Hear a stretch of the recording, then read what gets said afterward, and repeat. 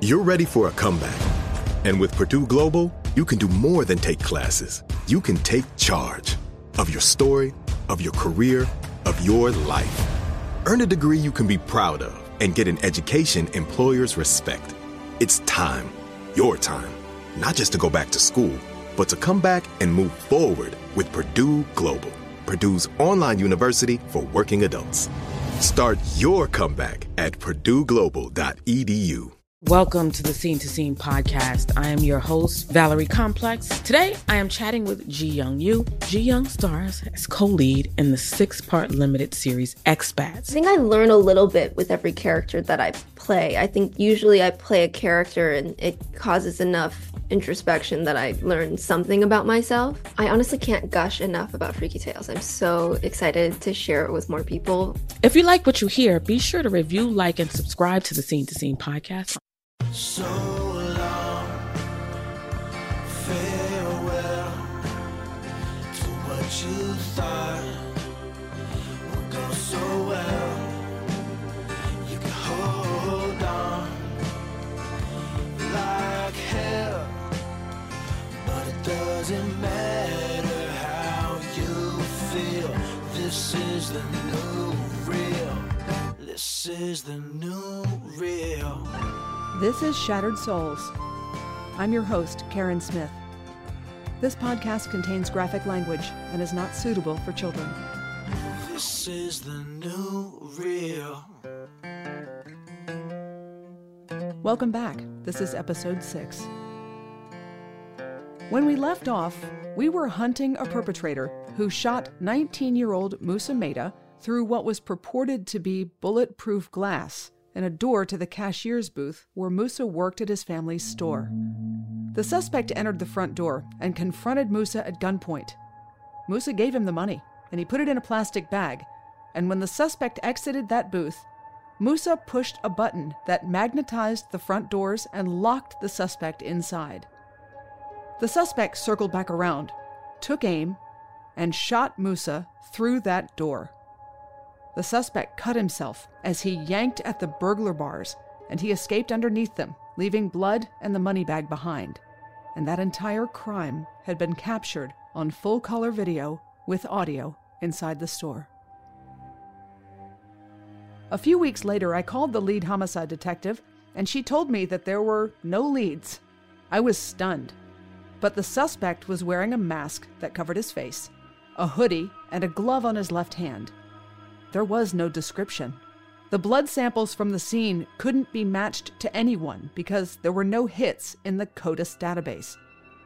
The palm print left on the money bag couldn't be matched either because there was no database for palm prints in 2008.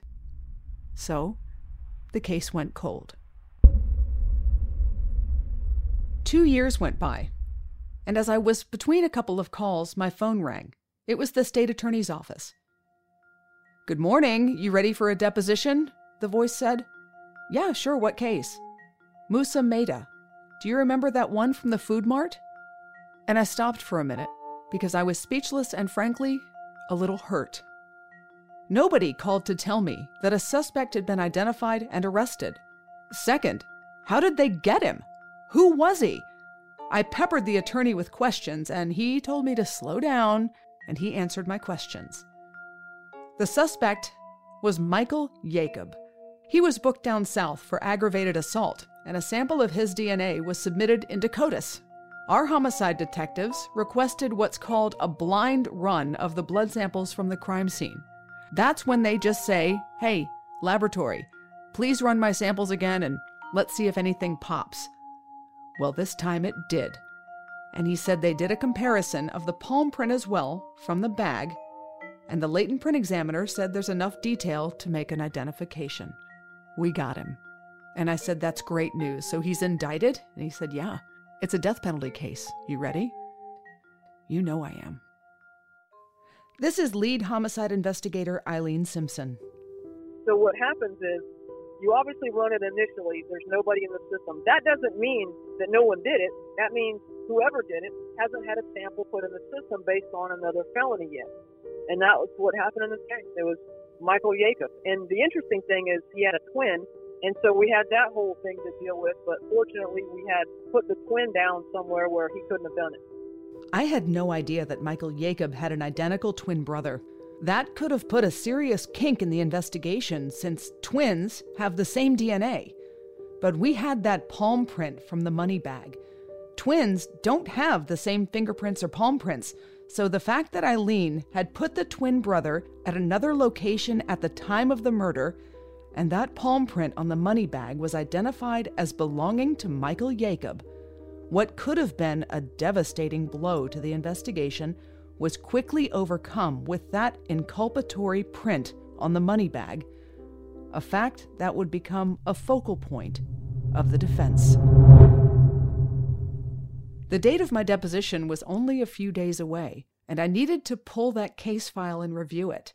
In the 2 years that had passed since Musa's murder, I had investigated over 100 death cases and thousands of others. Recalling details can be really difficult when your brain can only hold so much information at a time. So I pulled that thick folder out of the filing cabinet. There were 2 DVDs of photographs and diagrams, dozens of pages of reports, and copies of the homicide documents. The medical examiner report was tacked behind the rest, along with a body sheet showing the location of the bullet wound in his chest.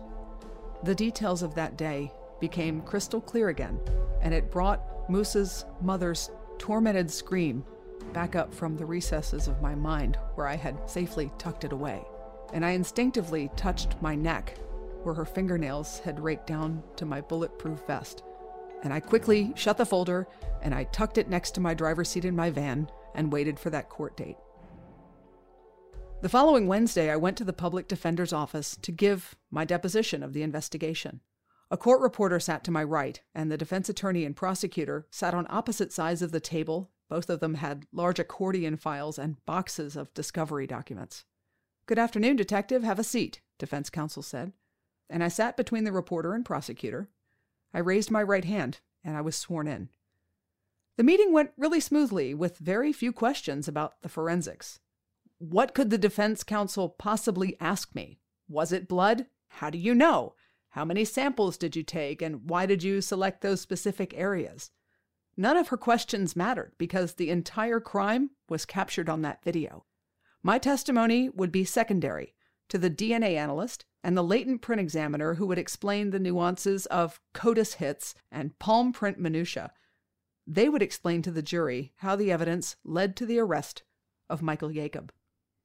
The DNA analyst would testify that the samples from the crime scene, the blood that I took, matched Michael Jacob with a probability of 59 quadrillion to 1. For some perspective on that, consider the size of a grain of sand, a single grain. Now, consider how many beaches there are across the United States.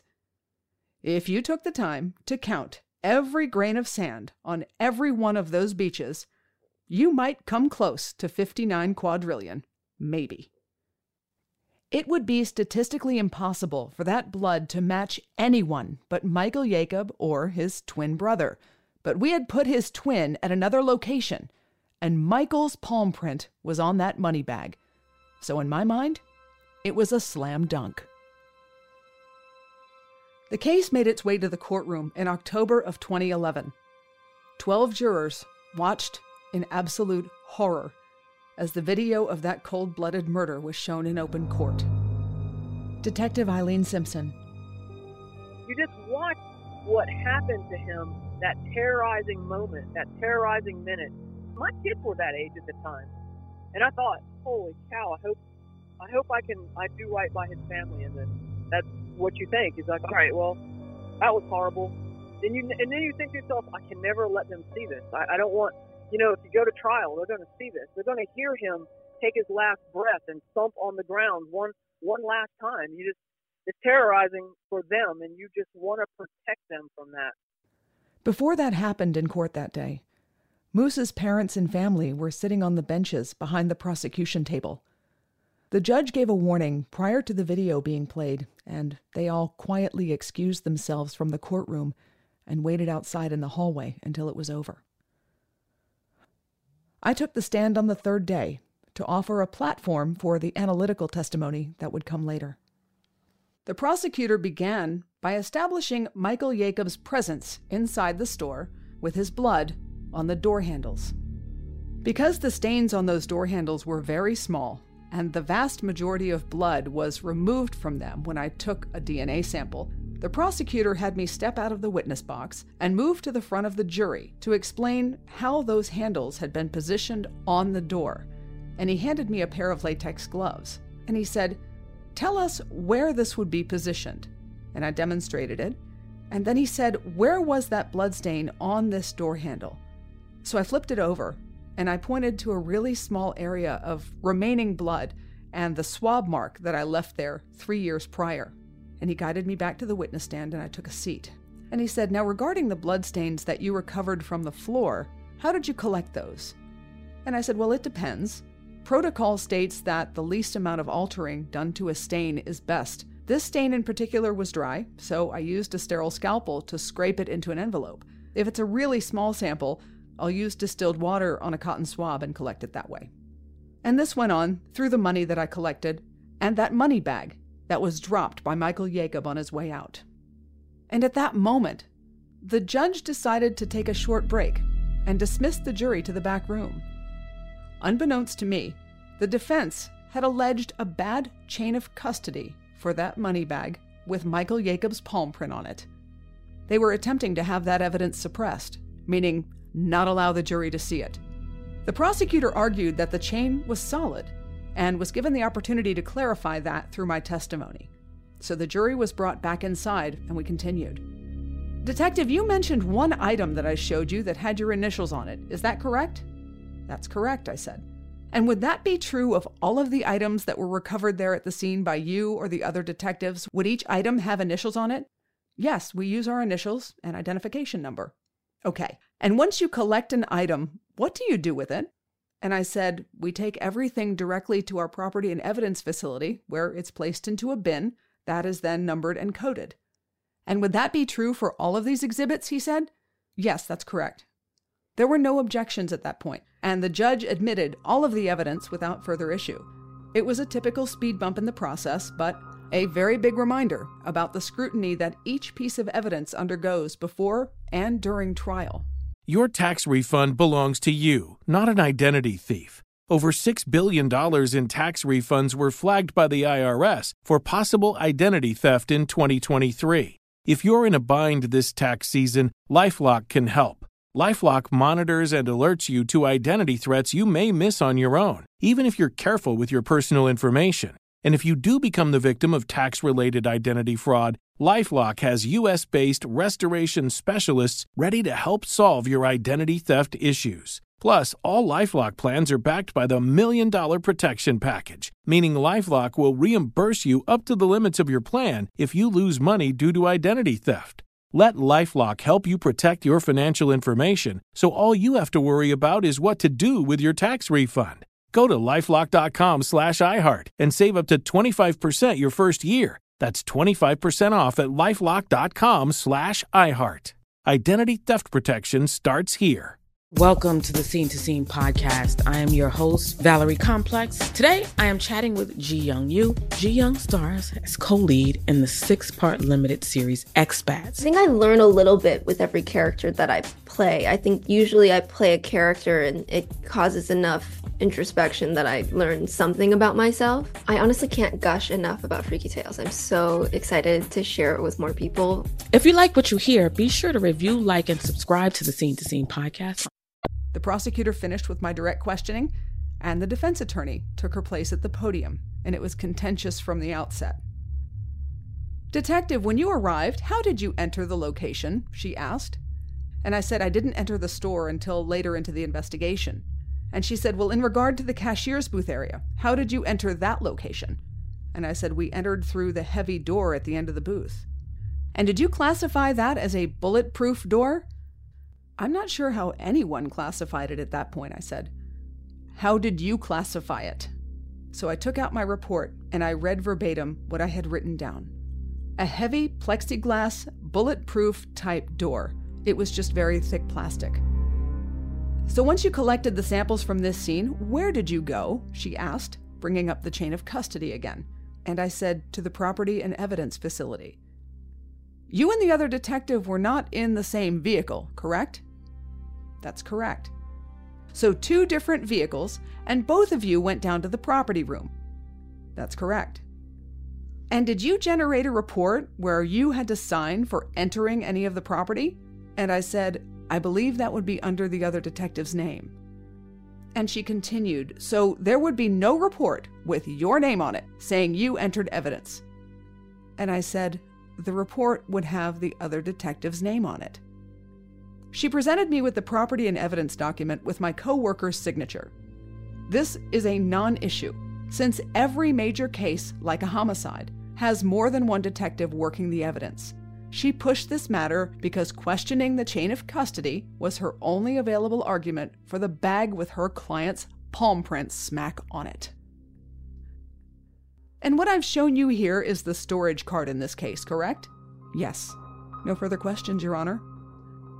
And at that point, the prosecutor stood up for a redirect to clarify our solid chain of custody.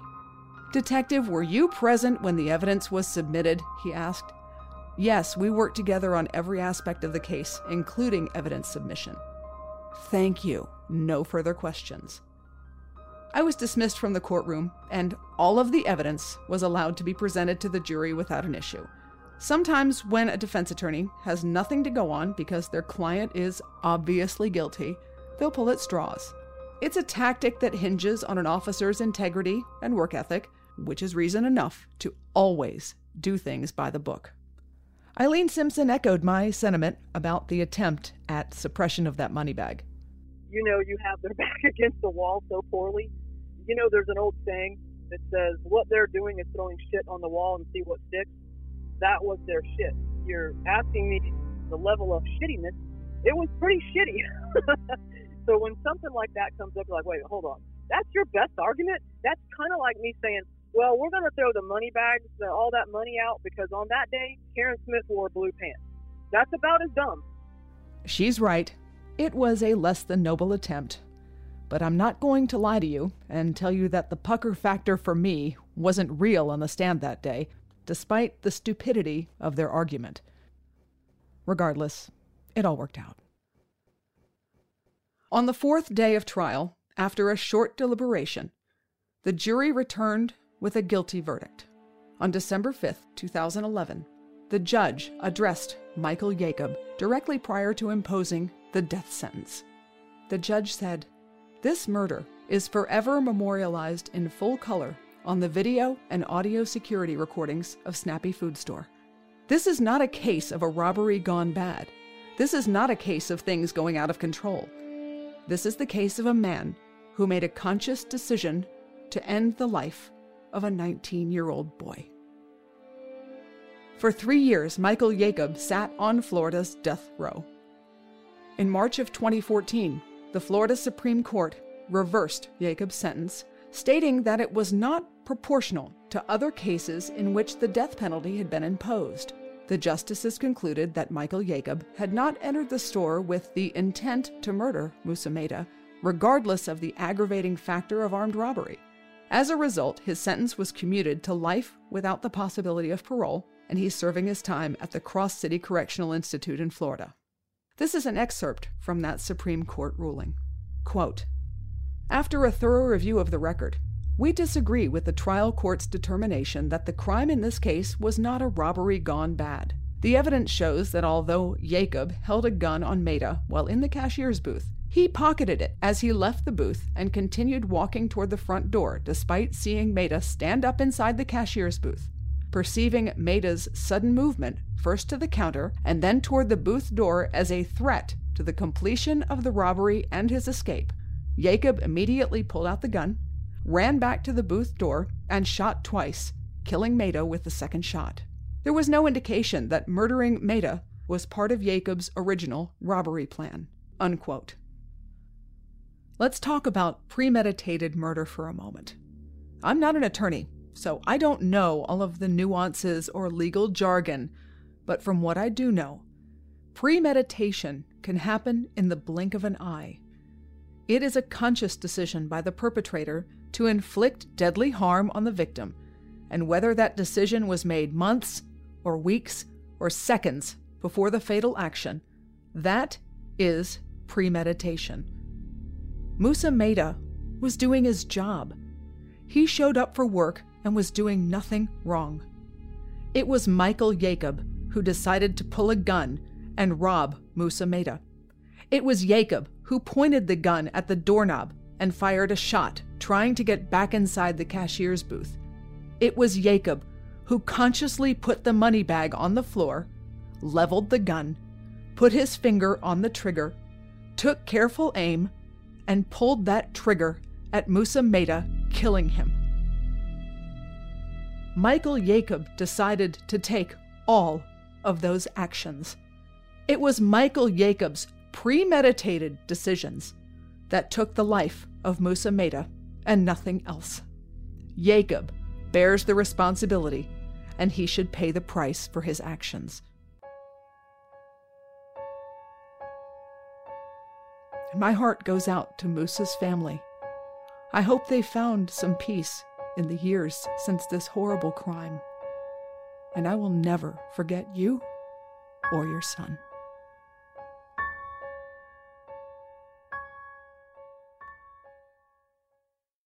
This is the new real.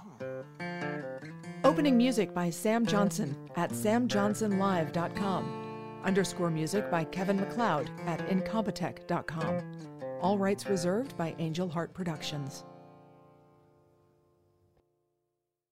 Billie Eilish and Phineas O'Connell, they're with us today on Crew Call. I'm your host, Anthony D'Alessandro. Billie's vocals, it was automatic art. You know, I had to choose a more challenging route than just da da da da. You know what I'm saying? It could have been easier. And a lot of people have asked me how did you choose to have it be so soft and so simple? And what else was it gonna that's what the song wanted. Thanks for listening to this episode of the Crew Call podcast on Deadline. Are you looking to step up to a 4K smart TV? One that gives you unparalleled clarity and picture resolution? Then we've got good news for you, because the Vizio 65-inch V-Series 4K smart TV is now just $348. With all your favorite apps built in, you can stream straight out of the box. You can even sing along to all your favorite music and radio on the iHeartRadio app. Looking for a smaller or bigger screen? Vizio offers unbeatable prices on all V-Series 4K smart TVs. Head to Walmart.com today and score the 4K TV you've been waiting for.